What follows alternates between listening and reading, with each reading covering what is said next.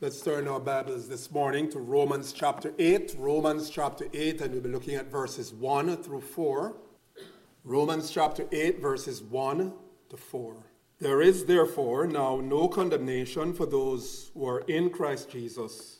For the law of the Spirit of life has set you free in Christ Jesus from the law of sin and death. For God has done what the law, weakened by the flesh, could not do. By sending his own Son in the likeness of sinful flesh, and for sin he condemned sin in the flesh, in order that the righteous requirement of the law might be fulfilled in us, who walk not according to the flesh, but according to the Spirit. For us to really appreciate Romans chapter 8, it is critical for us to understand what took place in chapters 6 and 7, what chapters 6 and 7 were all about. In chapter 6, Paul argued that union with Christ, that is to say, identification with him in his death and resurrection, affords the believer power over sin. In chapter 7, his point was that this union with Christ frees the believer from the law. And here in Romans 8, Paul sets forth a comprehensive range of blessings that accrue to the believer in Christ in consequence of having been set free from the power of sin and the bondage of the law. And a noticeable feature in Romans 8 is the prominence, the emphasis that's given to the Holy Spirit. The Holy Spirit is a very much neglected person in our time, and the extreme to that is that some overemphasize the Holy Spirit to the point of being heretical. Paul in this chapter dwells at length on the Holy Spirit. He shows the importance of the Holy Spirit, both in terms of the inception of the Christian life and the continuation and end of the Christian life. What are some of the things then that Paul has to say about the Holy Spirit? And we'll be going through these in the weeks ahead. First of all, verses 1 through 13, the Spirit affords us freedom from sin. The Spirit affords us freedom from sin, and there are two aspects of this freedom that the Spirit provides. One, we see in verses 1 to 3 that the Spirit affords freedom from sin's condemnation. 2, we see in verses 4 through 13 that the Spirit affords freedom from sin's control. Alternatively, we could put it like this: through the Holy Spirit, there is, on the one hand, freedom from the penalty of sin, and on the other hand, freedom from the power of sin. Second, we see here in Romans chapter 8 that the Spirit affords us favor as the sons of God. The Spirit affords us favor as the sons of God. He not only affords us freedom from sin, but he affords us favor as sons of God, verses 14 through 17. Thirdly, verses 18 through 27, the Spirit affords us fortitude in suffering. He affords us fortitude in suffering. And then in verses 31 through 39, the Spirit affords us fullness of security. We'll be going through these in the weeks ahead. Indeed, from verses 14 through 27, the Spirit is clearly set forth as a person and not as some abstract force. It is clear in reading Romans 8 that the Holy Spirit is not a thing. The Holy Spirit is not an it. The Holy Spirit is a person. The third person of the Trinity is in fact God, which means that like Father and the Son, he is to be honored and worshipped. And here in Romans chapter 8, then, we see that as God, the Holy Spirit is the one who powerfully works in and through believers, through the children of God, guiding them, strengthening them, sanctifying them so as to bring them into the fullness of God's saving purposes for them. As we contemplate over the next few weeks, then, the work of the Holy Spirit here in Romans chapter 8, let's consider first of all this morning the truth that the Holy Spirit frees us from sin's condemnation. The Holy Spirit frees us from sin's condemnation.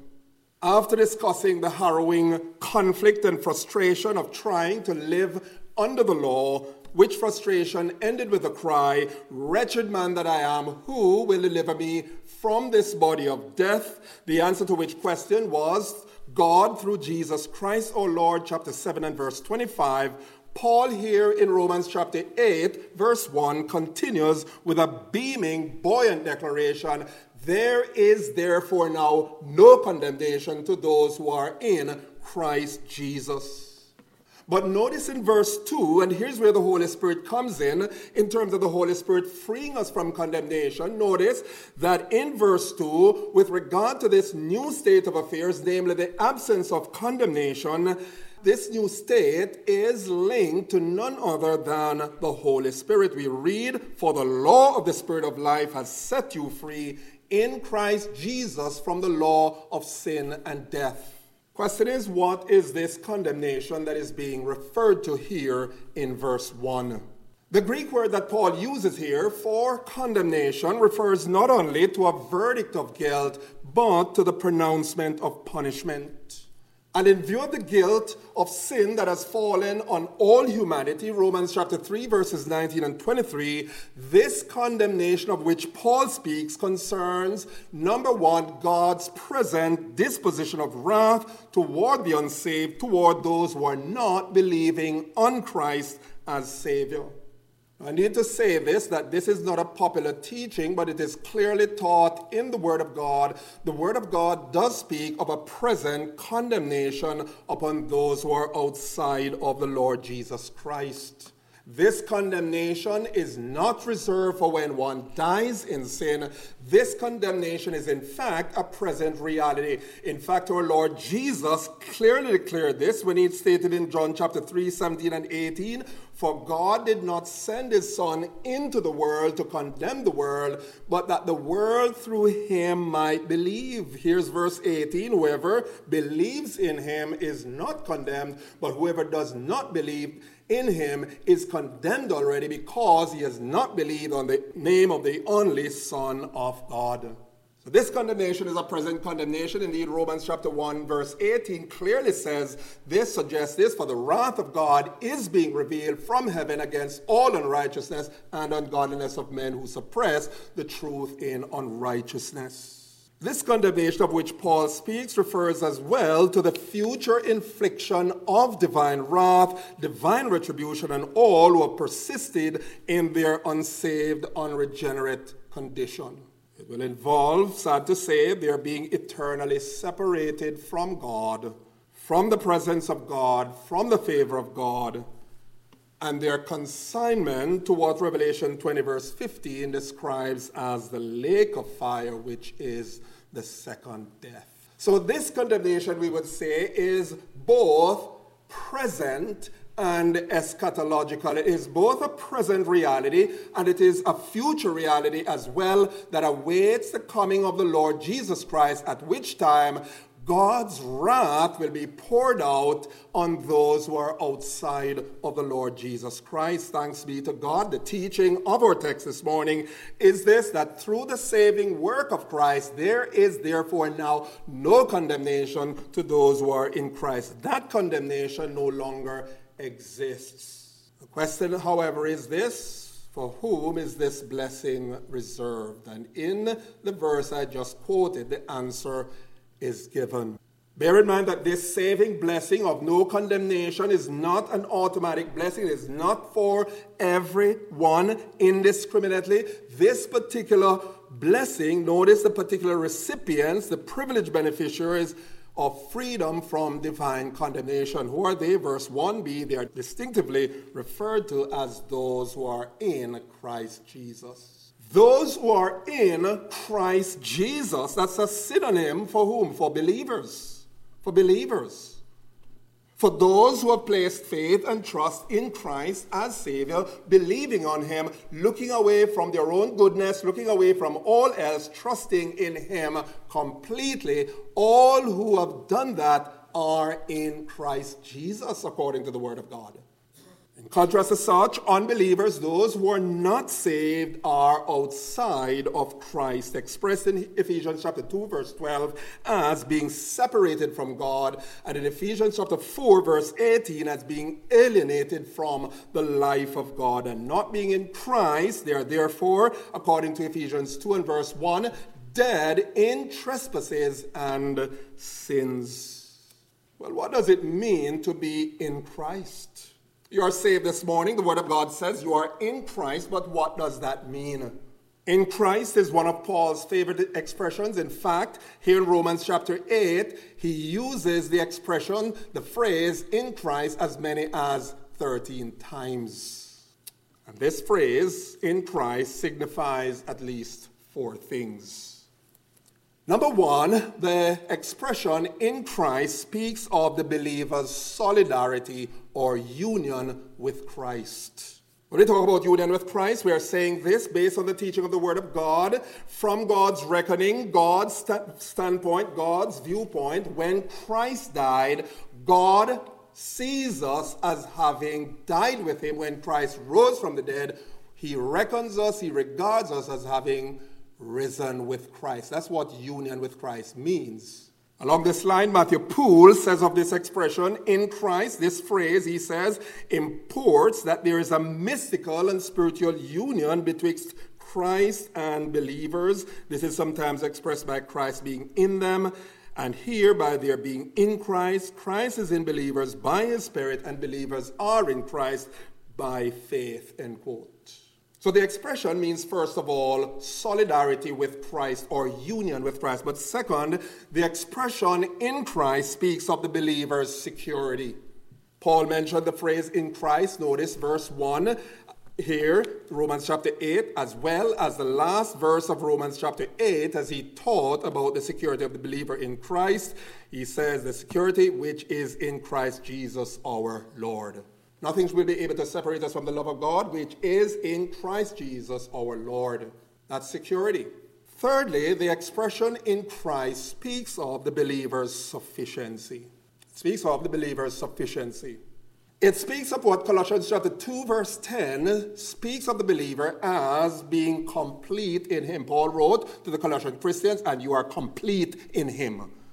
The Gnostics were saying, well, you need revelation, you need experience. Paul says, no, Christ is sufficient. You are complete in him. Being in Christ, it speaks of our sufficiency. Indeed, Ephesians chapter 1 verse 3 tells us that God has blessed us with all spiritual blessings, with every spiritual blessings in heavenly places. In what realm? In Christ. 1 Corinthians 1 verse 30 teaches that in Christ has become to us wisdom from God, righteousness, sanctification, and redemption. Everything that you and I would exhibit by way of the fruits of righteousness, by way of wisdom, by way of redemption, here's the thing, all this derives from Christ. In fact, regarding the wealth of completeness, of the sufficiency that is ours in Christ, someone puts it like this: in Christ we have love that can never be fathomed, life that can never die, union that can never be severed, righteousness that can never be tarnished, peace that can never be understood, joy that can never be diminished, hope that can never be disappointed, glory that can never be clouded, light that can never be darkened, purity that can never be defiled, beauty that can never be marred, wisdom that can never be baffled, resources that can never be exhausted. Being in Christ speaks of our sufficiency, that we are complete in him. Everything we need for faith and godliness is to be found in the Lord Jesus Christ. So the term speaks of the believer's solidarity or union with Christ. It speaks of the believer's security. It speaks of the believer's sufficiency. But fourthly, the term in Christ speaks of the believer's status in relation to the Father. The Word of God suggests that being in Christ brings us believers in Christ into deep, intimate fellowship with the Father, such as Jesus the Son has with the Father. Do you know the Word of God teaches that? The fact that we are in Christ, God reckons us a great deal the same way in which he regards his Son, the Lord Jesus Christ. Read, for example, Jesus' own prayer, his high priestly prayer, set forth in John 17, particularly verses 21 to 23. Listen to him praying to his Father that they all may be one, just as you, Father, are in me and I in you, that they also may be in us, so that the world may believe that you have sent me. The glory that you have given me, I have given to them, that they may be one, even as we are one, I in them and you in me, that they may become perfectly one, so that the world may know that you sent me, watch this, and love them as you love me. In fact, down in chapter 8, verse 18, and we'll come to that here in the book of Romans, we learn that as children of God, those who are saved are what? Heirs of God and joint heirs with Christ. So the question is, yes, we have considered what it means to be in Christ, but the question is, being in Christ, why is there no condemnation to us? Why is there no condemnation for those who are in Christ? And our text suggests at least 3 reasons. First of all, there's no condemnation for those who are in Christ, listen, because they are governed by a new law. They are governed by a new law. Remember last week we were talking about what the law does. The law kills, the law aggravates sin, the law spikes sin, the law heightens transgression, the law brings out the worst in us. And because of that, because it's proven that we are guilty, not only guilty, but we are totally incapable, unable to keep the law, therefore the sentence of death is upon us. Well, Paul is suggesting here that there's no condemnation for those who are in Christ Jesus. Why? Because they are governed by a new law. Look at verses 1 and 2. He says there's therefore no condemnation for those who are in Christ Jesus. Look at verse 2. For the law of the Spirit, not the Mosaic law, a new law kicks in, a new law by which believers in Christ are governed. This word law signifies an authority or operating principle. And as such, the law of the Spirit connotes the rule, the authority of the Holy Spirit in the life of those who are in Christ. Paul is saying here that those who are in Christ are under a new authority. They're governed by a new principle. There's no condemnation for such. Why? Because they are under an entirely new system of governance, namely the authority and direction of the Holy Spirit. In fact, Paul is going to develop this point concerning those who are led by the Spirit of God. We're going to see that in ensuing weeks. Now, this new law, this new principle or system of rule in the believer called the law of the Spirit, notice it is described in Romans chapter 7 verse 6 as the new way of the Spirit. The new way of the Spirit. We are under new administration, new law, new principle, and this new way of the Spirit stands in stark contrast to what Paul speaks also of in Romans chapter 7 verse 6 as the old way of the written code. He's alluding there to what? The Mosaic law. Paul is saying we're no longer under the old Mosaic law. The old Mosaic law works condemnation. It incites wrath. It brings us the sentence of death, condemnation. But here's the truth. He says we are under new governance. We are under not the Mosaic law, but the law of the Spirit. We are under the new way of the Spirit. Second, there's no condemnation to those who are in Christ Jesus. Paul suggests why? Not only because they are governed by a new law, but look at the A part of verse 2. They are gifted with a new way of life. Paul says there in verse 2, for the law, and here's how he qualifies that law, the law of the Spirit of life in Christ Jesus. The reason there's no condemnation for those who are in Christ Jesus, Paul is saying, is because they have been granted life from God. They have been granted divine life. That's what we call eternal life.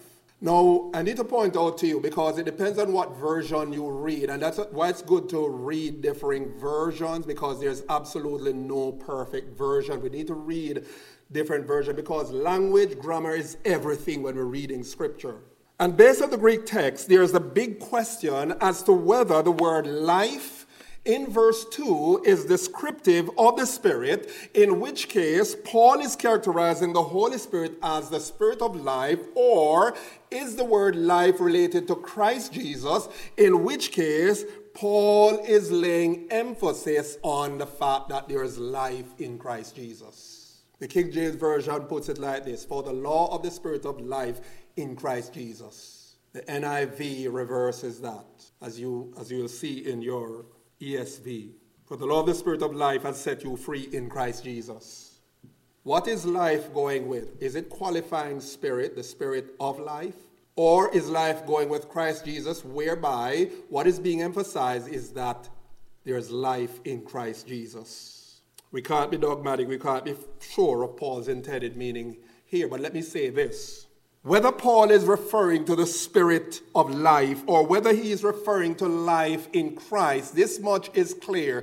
There is no condemnation for those who are in Christ because, one, of life imparted by the Spirit, or two, because of life that inheres in the Lord Jesus Christ. Any way we take it, we win. The law of the Spirit of life in Christ Jesus has made me free from the law of sin and death. There's no condemnation for believers in Christ because they've been granted a new life. No longer are they dead in trespasses and sins. No longer do they stand under the condemnation of the law. No longer are they pronounced guilty and guilty of death. But they have been granted a new life. The law of the Spirit of life in Christ Jesus, Paul says, is the reason there's no condemnation. And then thirdly, notice in verse 2 as well, there's no condemnation for those who are in Christ Jesus. Why? Because through the Spirit, they are grounded in a new liberty. They are grounded in a new liberty. Here's what Paul says: for the Spirit of life has set you free in Christ Jesus from the law of sin and death. The law of the Spirit of life has set you free. We have a new life. We have a new law. We have a new liberty through the Spirit. That's why we don't have condemnation. What is meant by the law of sin and death? Again, scholars are divided as to what precisely Paul means. I've always taken it to mean the Mosaic law. Some will say otherwise, that what Paul is doing here, Paul is using the word in a generic sense in terms of principle. And here's the reason why, without being dogmatic, I think that he's referring to the Mosaic law. Because one, in light of Paul's statement in Romans 7 to the effect that the law occasioned by sin brought forth death, Romans 7, 5 and 10.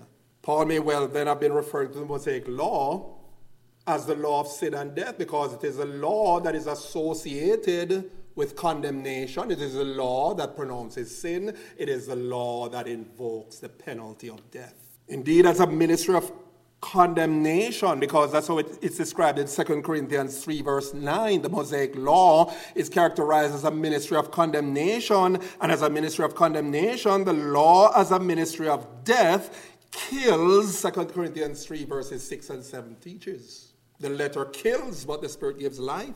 That's why it is the law of sin and death. And praise God, beloved, from this law we have been released. We have been set free. Because this was a law which we could not keep, according to Acts 7 verse 53. This was a law which only served as an unbearable yoke of bondage, Acts chapter 15 and verse 10. We needed freedom. We needed to be set free from this law which we could not keep, which we would never keep. As we heard last week, Paul saying in Romans 7, 5 and 6, for while we were still living in the flesh, our sinful passions, aroused by the law, were at work in our members to bear fruit for death. But now, here's what he says, we are released from the law, having died to that which held us captive, so that we serve in the new way of the Spirit and not in the old way of the written code. The law of the Spirit of life has set you free in Christ Jesus from the law of sin and death. This is the happy, blessed experience, the happy, blessed lot of all who have come to faith and trust in Christ as Savior. Through the liberating power of the Holy Spirit, the believer, the Word of God teaches, is made free in Christ, free from the dominating power of sin, free from spiritual death that it incurs. Recall the words of our Lord Jesus in John chapter 8, verse 32, as he called attention to the freedom that's to be found in him. If the Son sets you free, you will be free indeed. The question is, and we keep asking questions this morning and answering, very important. The question is, how are they in Christ set free from the law of sin and death? Look at verses 3 and 4. We read there, for God has done what the law could not do, weakened by the flesh, by sending his own Son in the likeness of sinful flesh, and for sin he condemned sin in the flesh, in order that the righteous requirement of the law might be fulfilled in us who walk not according to the flesh, but according to the Spirit. Paul is saying here that we have been liberated from the law through Christ in consequence of the incarnation and the crucifixion. He's saying there that through the sacrificial offering up of the body on the cross, the body of our Lord Jesus, he paid in full the penalty they had incurred, you and I had incurred, for having broken God's holy law. As we read in Galatians chapter 3, verse 13, Christ redeemed us from the curse of the law, having become a curse for us, for it is written, cursed is everyone who hangs on a tree. Our Lord Jesus, here's what he did with the law. He came to this earth. That's the incarnation. He lived for 33 years. He went to the cross. And here's the point. He was obedient to the point of death. He was obedient to the law in every respect. And he not only obeyed the law actively, but he obeyed the law passively. He obeyed the law actively in terms of his obedience throughout his life, and he obeyed the law passively by paying the penalty of sin which the law demanded. In Romans 7 verse 4, Paul declared to the Christians at Rome regarding their being freed from the law, he says, then you have died to the law through the body of Christ. Again, a reference to the bodily substitutionary atoning work of the Lord Jesus. What glorious news of the gospel. The fact that what we could never have done for ourselves, Paul says, our text says, God did by sending his Son. And by his Son offering up himself on the cross, what our Lord Jesus did, he condemned sin in the flesh, the very condemnation that you and I deserve for having broken that law. He suffered condemnation, and on top of that, he condemned sin in his own flesh through death. And the purpose of that, he tells us, was to fulfill in us the righteous requirement of God. Indeed, 2 Corinthians 5 verse 18, God made him who knew no sin to be sin for us, that we might become the righteousness of God in him. There is therefore now no condemnation to those who are in Christ Jesus. No condemnation, no condemnation. That's God's verdict as the holy, righteous judge of heaven. That's how God regards us. And the reason he regards us, my friends, is that in consequence of what Jesus has done, he sees us not in our guilty state, but he sees us as Christ is. He sees us donning the very righteousness of Christ. Now, here's something that should really thrill our hearts as we come to a close this morning, something that should really thrill our hearts and fill our lips with praise, with gratitude to God. You say, what is that? And by way of practical application, it is this. If God does not condemn those who are in Christ Jesus, then first of all, what that means is that we should not condemn ourselves. We should not condemn ourselves. You say, what in the world are you talking about? We should not condemn ourselves. Listen, you know very well, and isn't it true, that there are those dark moments, we can call them depressing moments, when Satan and his minions assail us with all kinds of doubts and fears concerning our sins, past sins and even present sins. And in those dark moments, he will even get us to doubt our standing with God, to question our assurance. Are we really, truly saved? Listen, our own conscience may be laden with guilt. In fact, others knowing our sins and failures might even condemn us as hypocrites, as being not for real. And we can be made guilty just by that. Our own hearts will condemn us. People looking on will condemn us. They'll call us hypocrites. But here's the truth of our text. God issues a verdict of not guilty, of no condemnation with respect to those who are in Christ. Here's the point. Not on the basis of their performance in godliness, but on the grounds of their position in Christ. That is why, my friends, we cannot, listen, we must examine ourselves, right? Examine yourselves to see whether you're in the faith. But there's a way in which we can examine ourselves to see in the faith and end up defeated, end up depressed, end up distressed. Why? Because if we keep looking there, we're going to end up in despair. I didn't plan that rhyme. That's a moment of inspiration. If we keep looking there, we will end up in despair. It was Robert Moore McChaney who said something to the effect, every time you look, you take at your heart, take 10, take 15 to look at Christ. Looking unto Jesus, the author and finisher of our faith, who for the joy that was set before him endured the cross, despising the shame, and is set at the right hand of God. For consider him, the writer of Hebrews says. Secondly, if God does not condemn those who are in Christ Jesus, then here's what also follows. It also means that not even the forces of hell, no, not even all the demons, Satan and his cohorts can effectively condemn us. Our consciences may condemn us, our friends, people looking on, our neighbors may condemn us, but God has passed a verdict by virtue not of our performance in godliness, but by virtue of our position in Christ, no condemnation. Why? Because we have expressed faith and trusted the Lord Jesus. My friends, we can be absolutely sure of that. Listen to these assuring words of Paul, the apostle, in verses 31, 33, 34. Paul concludes Romans chapter 8, and we're going to come back to this portion. He says, what then shall we say to these things? If God be for us, who can be against us? Who can bring a charge against God's elect? It is God who justifies, yes, who died and rose again, and he's at the right hand of God, the implication of which is this, that we can't be condemned because Jesus died, he rose from the dead, and he's right now interceding for us, what with all our weaknesses, our sins, our failings.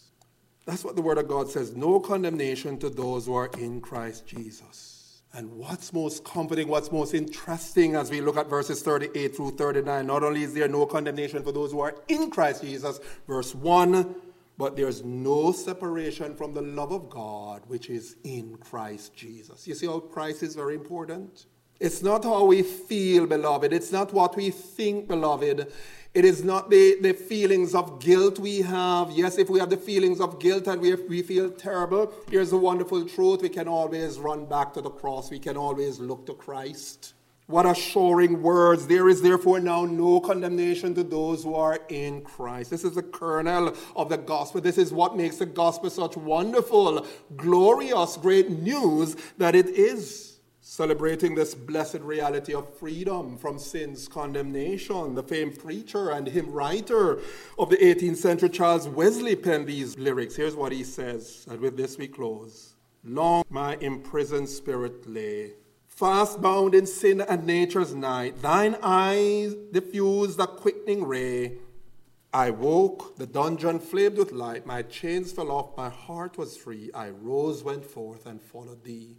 No condemnation now I dread, Jesus, and all in him is mine. Alive in him my living head, and clothed in righteousness divine. Bold I approach the eternal throne, and claim the crown through Christ my own. The question this morning then is, there's therefore no condemnation to those who are in Christ. The question is, are you in Christ? Because here's the point.